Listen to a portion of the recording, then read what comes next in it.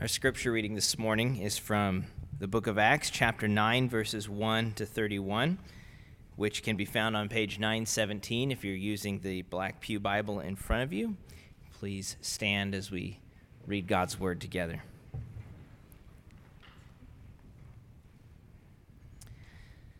But Saul, still breathing threats and murder against the disciples of the Lord, went to the high priest and asked him for letters to the synagogues at Damascus, so that if he found any belonging to the way, men or women, he might bring them bound to Jerusalem.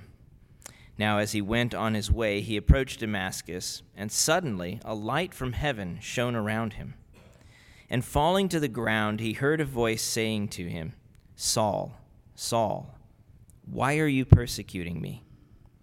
And he said, "Who are you, Lord?" And he said, "I am Jesus, whom you are persecuting. But rise and enter the city, and you will be told what you are to do." The men who were traveling with him stood speechless, hearing the voice but seeing no one. Saul rose from the ground, and although his eyes were opened, he saw nothing. So they led him by the hand and brought him into Damascus. And for 3 days he was without sight, and neither ate nor drank. Now there was a disciple at Damascus named Ananias. The Lord said to him in a vision, "Ananias." And he said, "Here I am, Lord." And the Lord said to him, "Rise and go to the street called Straight, and at the house of Judas look for a man of Tarsus named Saul. For behold, he is praying, and he has seen in a vision a man named Ananias come in and lay hands on him, so that he might regain his sight." But Ananias answered, "Lord, I have heard from many about this man, how much evil he has done to your saints at Jerusalem. And here he has authority from the chief priest to bind all who call on your name." But the Lord said to him, "Go, for he is a chosen instrument of mine, to carry my name before the Gentiles and kings and the children of Israel. For I will show him how much he must suffer for the sake of my name." So Ananias departed and entered the house, and laying his hands on him, he said, "Brother Saul, the Lord Jesus, who appeared to you on the road by which you came, has sent me so that you may regain your sight and be filled with the Holy Spirit." And immediately something like scales fell from his eyes, and he regained his sight. Then he rose and was baptized, and taking food, he was strengthened. For some days he was with the disciples at Damascus, and immediately he proclaimed Jesus in the synagogues, saying, "He is the Son of God." And all who heard him were amazed and said, "Is this not the man who made havoc in Jerusalem of those who called upon this name? And has he not come here for this purpose, to bring them bound before the chief priests?" But Saul increased all the more in strength and confounded the Jews who lived in Damascus by proving that Jesus was the Christ. When many days had passed, the Jews plotted to kill him, but their plot became known to Saul.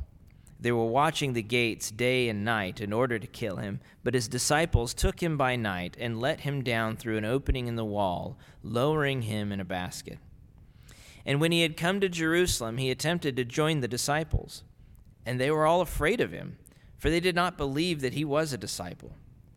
But Barnabas took him and brought him to the apostles and declared to them how on the road he had seen the Lord, who spoke to him, and how at Damascus he had preached boldly in the name of Jesus. So he went in and out among them at Jerusalem, preaching boldly in the name of the Lord. And he spoke and disputed against the Hellenists, but they were seeking to kill him. And when the brothers learned this, they brought him down to Caesarea and sent him off to Tarsus. So the church throughout all Judea and Galilee and Samaria had peace and was being built up, and walking in the fear of the Lord and in the comfort of the Holy Spirit, it multiplied. This is God's word.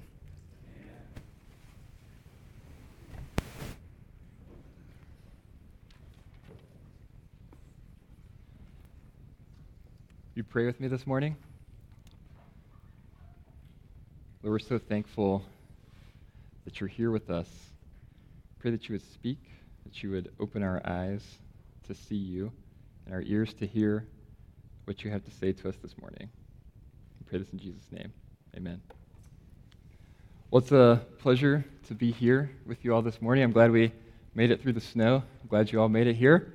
I was a little bit worried when I got that email this morning and it said all services are on as scheduled. I was like,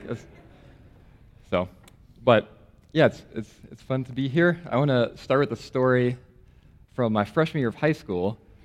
I was in a math class, and we would have exam reviews the day before the exam.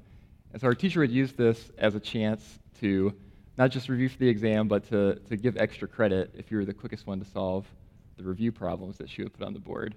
And I was paired up with a friend of mine who was legally blind, so he could still see, but he couldn't see the whiteboard, so he had to have the solutions blown up in front of him. And so we weren't supposed to look at those until after we had solved the problem, but confess to you, we did. We looked at them, and we got a lot of extra credit that way.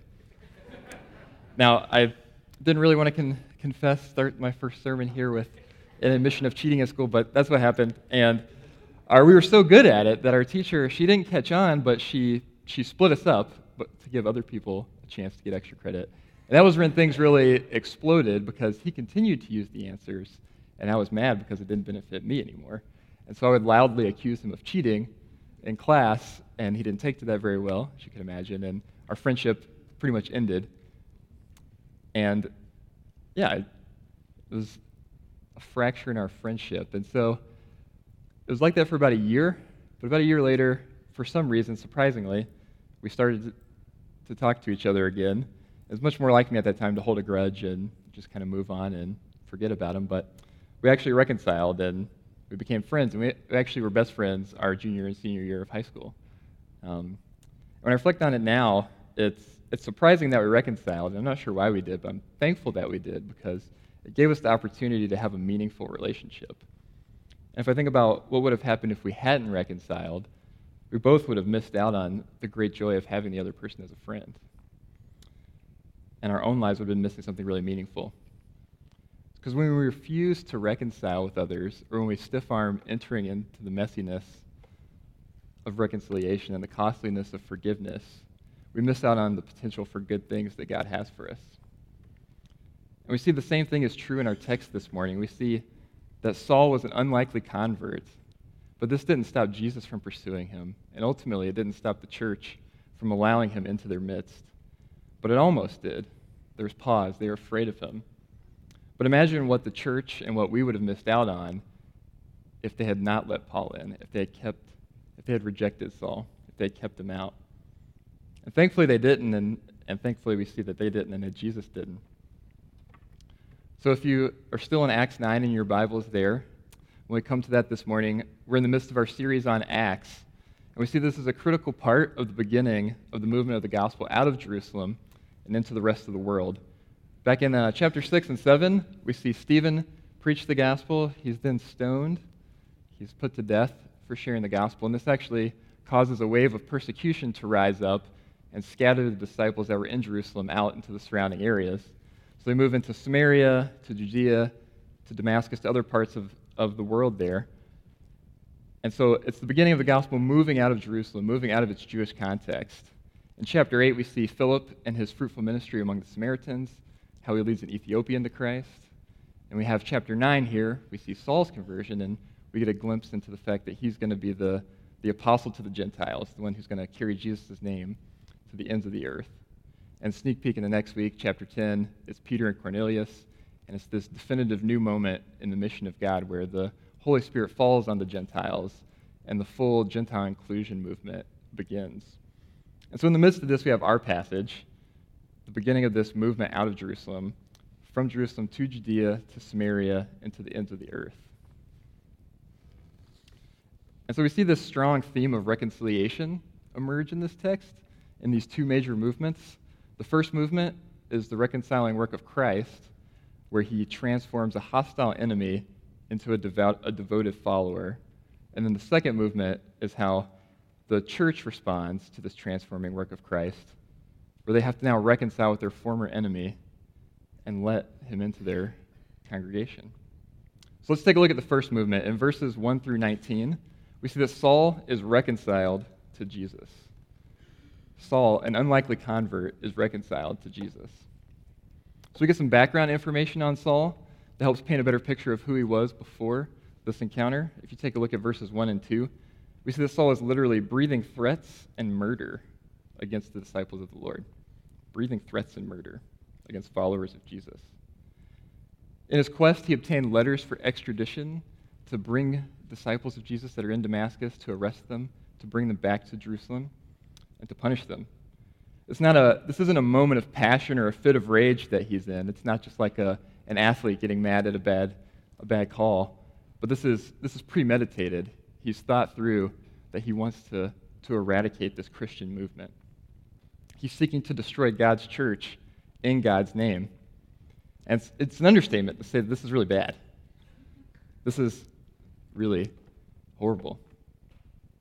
But we get a little more context on Saul at the end of chapter 7 and the beginning of chapter 8.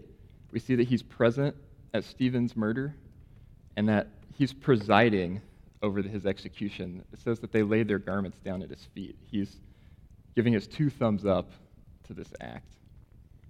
We also see that he was ravaging the church. He was seeking to destroy it. He was seeking to snuff out the movement, to eradicate it. And he did this by dragging men and women off to prison. He wanted to eradicate Christianity entirely, and he had set his mind to this purpose, fully thinking that he was doing God's will. He's what you could call today a religious extremist. And so it's in this vein that he heads off from Jerusalem out to Damascus, trying to chase down followers of Jesus who were in Damascus. He wasn't just content with getting them out of Jerusalem. He wanted them gone from everywhere. But then the unthinkable happens. If you take a look at verse 4, we see that Jesus shows up and speaks to him directly. And he asks the question, "Why are you persecuting me?" And the text tells us that Saul was actually set on persecuting the disciples of Jesus, but we learn from this question that in persecuting the disciples, he's actually persecuting Jesus himself, or God himself. It shows us the intimate relationship between Jesus and his followers, that he's actually present with them in such a way that when something is done to a follower of Jesus, it's actually as if it's done to Jesus himself. Jesus promised in the Gospels that he would be with his disciples always, and we see here that this promise is true, that he is with his followers. And the same is true today. He is with us, who are his followers. When Saul utters his only words in this story, he says, "Who are you, Lord?" He's perplexed as to who could be talking to him. And Jesus reveals his identity. He says, "I am Jesus." This is actually an I am statement, similar to the one from Exodus 3 when God is speaking to Moses from the burning bush, revealing his divine name. It identifies the speaker not only as Jesus, but also as God. And as a devout Jew, Saul would have immediately recognized what was going on here when he says, "I am Jesus." He would have immediately thought back to Exodus 3 and Moses. And so the same God who actually appeared to Moses and spoke to him in the burning bush has just appeared and is speaking to Saul. This is certainly not the way that Saul would have anticipated a burning bush encounter would have gone for him. He was fully convinced that he was doing God's will here. He thought maybe he would get something more like a well done, good and faithful servant. But he's wrong. And in this moment, he's faced with the harsh reality that he's not being a faithful servant. That he's actually outside of the plan of God. And it's a train wreck moment for him. He has it all wrong. We then see that Jesus directs him to go and to wait in Damascus for further resolution. And so Saul, he leaves this experience blind, and he has to be led into the city by his companions, where he waits, and he fasts and he prays, and he waits for further instruction. So we see in this part that an encounter with Jesus actually ignites radical transformation in the life of an unlikely person. We learn here just how powerful the gospel is, that God desires for everyone to be saved, even the most extreme of his enemies. Saul's past doesn't disqualify him from being loved and welcomed by God, and neither does ours. He reconciles people from all kinds of backgrounds. The scene then shifts in verse 10. It shifts to Ananias' house. I find it interesting here that God chooses to bring in Ananias to this at all. He obviously doesn't need to. He just showed up and spoke to Saul on the road and blinded him. He could bring this to completion himself, but he chooses to use Ananias, even though he doesn't need to. He chooses to use people and his church to advance his gospel. He doesn't need people. He doesn't need people to advance the gospel, but people are his plan. Ananias was a critical part of his plan here. Ananias doesn't do anything that God couldn't have done, but God wants to use him. And the Lord gives him directions to go and find Saul so that he can receive a sight. And not surprisingly, Ananias is hesitant here. He is fearful about this proposition. He's heard of Saul. He knows why he was coming to Damascus. He knows that he's here to arrest Christians. And so he's skeptical. He's aware of the evil that Saul had done in Jerusalem, and he's incredulous that God would want to direct him to go seek him out. And there's this real internal conflict happening in Ananias where he has to wrestle with the radical nature of God's grace. He knew how great the love of Jesus was. He'd experienced it himself, but in this moment, he has to be thinking, really? This guy? And we can relate to that feeling, I feel like. We can think, God, I know you're good. I know you love people. I know you want people to be saved, but this guy? Or these people? Seriously? Like, do you really want to save ISIS fighters? Or to bring it closer to home, do you really want to save that person in my office or my neighborhood or my school that's always antagonizing Christians or that's always mocking people of faith? Is this really for fill in the blank? Whoever it is that you would find it hard to imagine? Ananias is wrestling with just how radical the grace of God is. Can Saul, the one who came here to destroy God's church, really be someone that Jesus desires to save? Well, the answer is a resounding yes. In verse 15, God reiterates the command to go. Ananias has to put aside his fear in order to obey. God is gracious. He gives him a little bit more information. He offers some insight into the greater purposes that he has for Saul. He says he's not just going to be a disciple, but he's going to be the apostle who takes his name to the nations, who is the leader of the mission to the Gentile world. This is a stunning indicator of an even more radical transformation than we could have imagined. And surely Ananias found this hard to believe, just like we find it hard to believe when certain people become Christians. And we can miss this because we're so familiar with what Saul's ministry becomes, but in this moment in time, this is pretty unthinkable, that this guy was going to become a leader of the movement of the gospel. And ultimately, Ananias obeys. He recognizes that although Saul has authority from the chief priests, that Jesus has all authority in heaven and on earth. And it's incredible, and Ananias doesn't get enough credit for this. It's a big step of faith that he shows in obeying God and seeking out this guy who you know is in town to arrest you. It shows incredible faith in God. And it shows that he's overcoming his internal struggle with whether or not he should accept Paul or Saul as part of the community. And we see in verse 17 that he actually lays his hands on Saul and calls him brother. Now, to call the man who came to your town in order to arrest you and your friends and to take you back to punish you for your faith, to call that man brother, that's not an easy thing. Ananias recognizes that Saul's submission to Jesus makes him a part of the family. Jesus has welcomed him, so he must welcome Saul as well. Even though everything inside of him would have been screaming against this, he obeys God's command, and he does it. And as a result of Ananias' obedience, Saul's reconciliation is complete. He receives the Holy Spirit, he regains his sight, and he's baptized. It's the unlikeliest of conversions, and it shows us just how powerful and transformative encountering Jesus can be.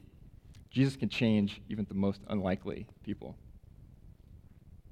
So we just looked at the reconciling work of Jesus and how an encounter with him can transform the most vehement opponent.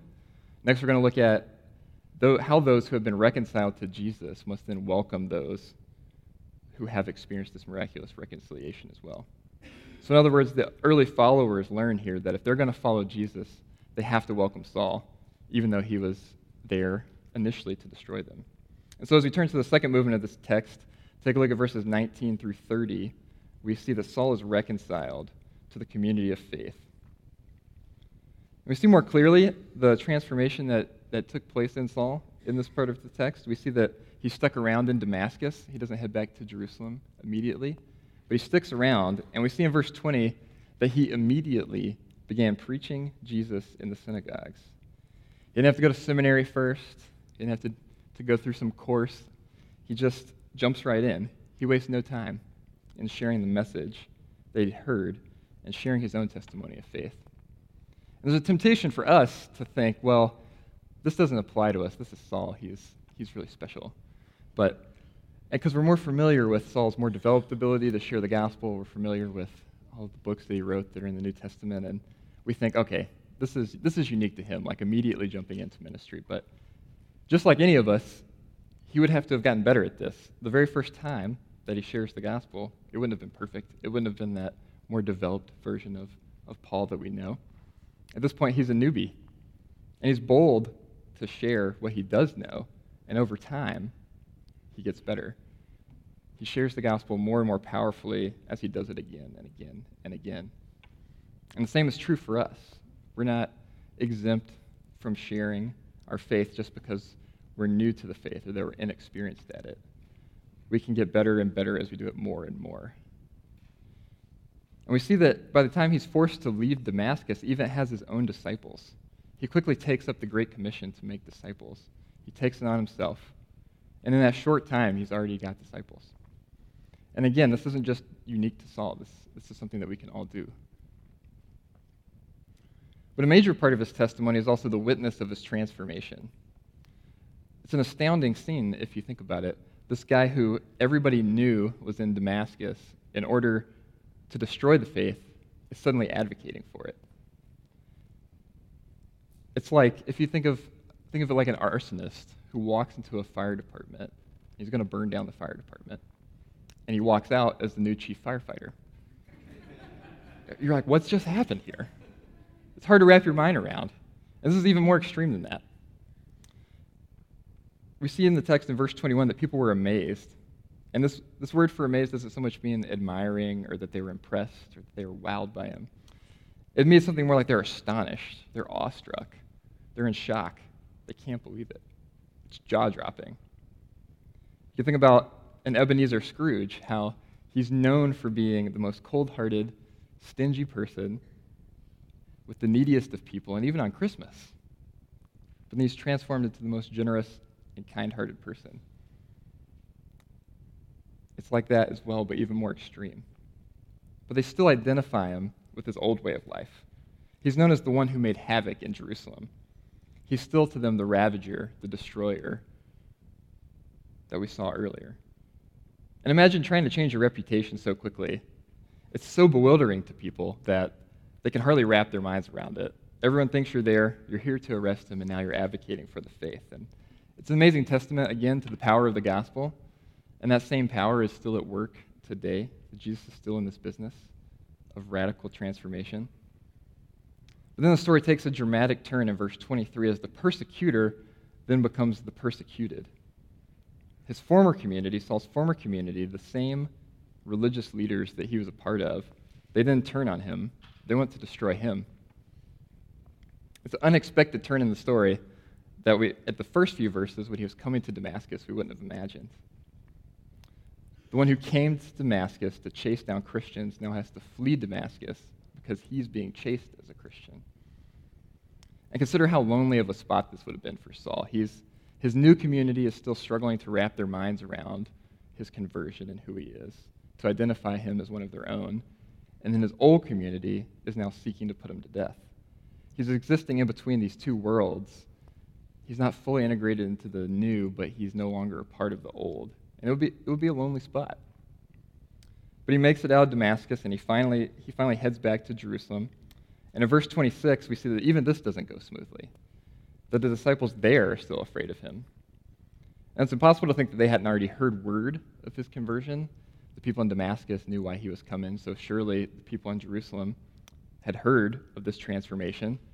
But even so, they still struggled with this. They still struggled to welcome him in. They were afraid, and rightfully so. And we can easily imagine this tension. These are the followers who had seen firsthand just what Saul was capable of. They were the ones who were there when Stephen was put to death. And they potentially, some of them would have even been the ones in Acts 8 that Saul had dragged off to prison in his quest to destroy the faith. And so they're wondering, can we trust him? And if we do trust him, are we going to welcome him in? They hadn't yet been forced to deal firsthand with the implications of his conversion. And again, Saul would have felt the sting of this rejection. He would have felt potentially shame over his past. Because the church in Jerusalem hadn't learned this by experience, that they had to welcome converts regardless of their background. And they're confronted with this dilemma. They have to wrestle with accepting a former enemy. And it's tough stuff. Like, are we supposed to just allow anyone and everyone in at our own peril, at the risk of our own lives? And there's a temptation.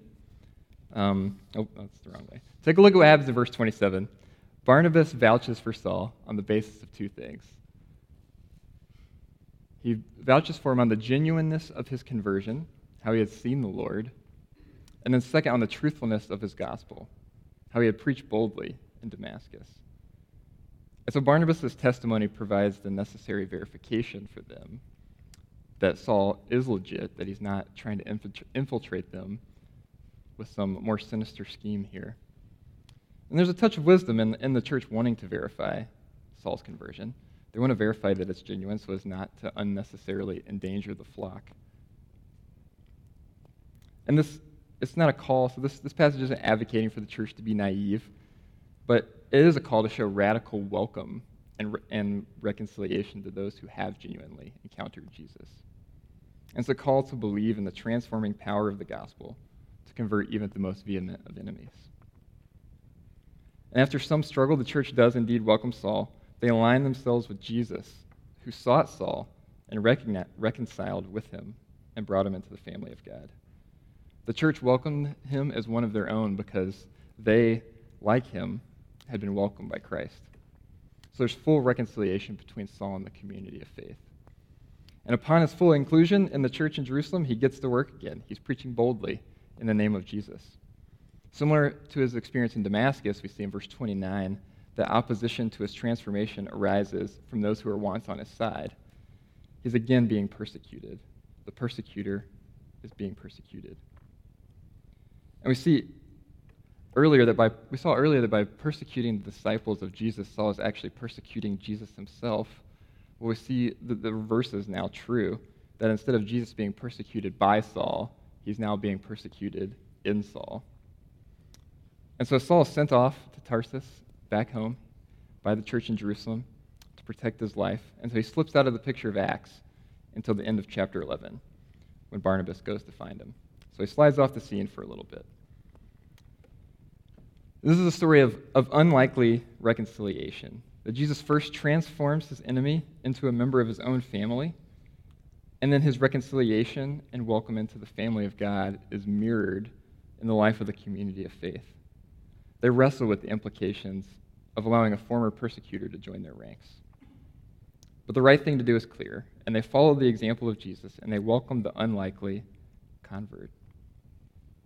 But where do we fit into all this? We're not the first century church. We're not Saul. Well, one principle that we've seen a few times already is that encountering Jesus is how transformation happens. We're not the ones who can transform people, but Jesus is. And so we must be faithful to introduce people to Jesus. He's the one who has the power and the authority to transform even the most unlikely of people. So if you think about who is the person in your estimation that's most unlikely to become a Christian? Is it somebody in your office or at your school, a neighbor, a family member, someone that you know is using their power for evil rather than for good? Whether it's someone far off or somebody close by. Do you believe that they're not outside of the reach of the gospel? That they're not outside of the transforming power of Christ? We know that we can't change them, but we can introduce them to the person who can. Saul is a great example of this, that no one's beyond the power of Jesus to transform lives. Nobody's too far gone. because an encounter with the living Christ can transform even the most impossible or unlikely person. Another clear point is that the community of faith must then follow in the steps of Jesus and welcome those whom he saves. And there's no constraints on this. Those who are reconciled to Christ have to be welcomed by the church. There's not an escape clause because of somebody's background. Saul was a murderous enemy of the gospel, but there was evidence of the genuineness of his conversion and the accuracy of his gospel. And so even the one-time church destroyer had to be welcomed in as a church member. And so there's no basis for excluding those who are following Christ from being part of the church. Our fear and our prejudice has to die. We must be a community of reconciliation and welcome and love towards people from any background who are seeking to follow Christ. And finally, we also see from this passage just how transformational the gospel can be. Saul's an extreme example of this, of how God is not afraid of our past. He's not afraid of our brokenness and our failures. He's not overwhelmed by us or unable or unwilling to restore us and to move towards us, to welcome us in, and to use us for his purposes. Nothing disqualifies you from the reconciliation that's available in Christ. He calls people from all sorts of backgrounds, even people like Saul, to believe in him and to follow him, to be a part of his family. If you feel like God can't possibly accept you because of your past, or you feel like if you doubt that he desires a relationship with you, then you have to hear this. Jesus welcomes you. He wants you to be a part of his family. He can restore any amount of brokenness in your past, and he can use you. He can use your life for his purposes. And in fact, he desires to do just that. That's what he wants. He took Saul from being a rabid enemy to being the greatest missionary of all time. And Jesus is in the same business today. He's still reconciling men and women from all walks of life to himself. And we see in the very end, in verse 31, that through all this, the church was built up and multiplied. This work of unlikely reconciliation opened up a door for the Spirit to work powerfully through the church.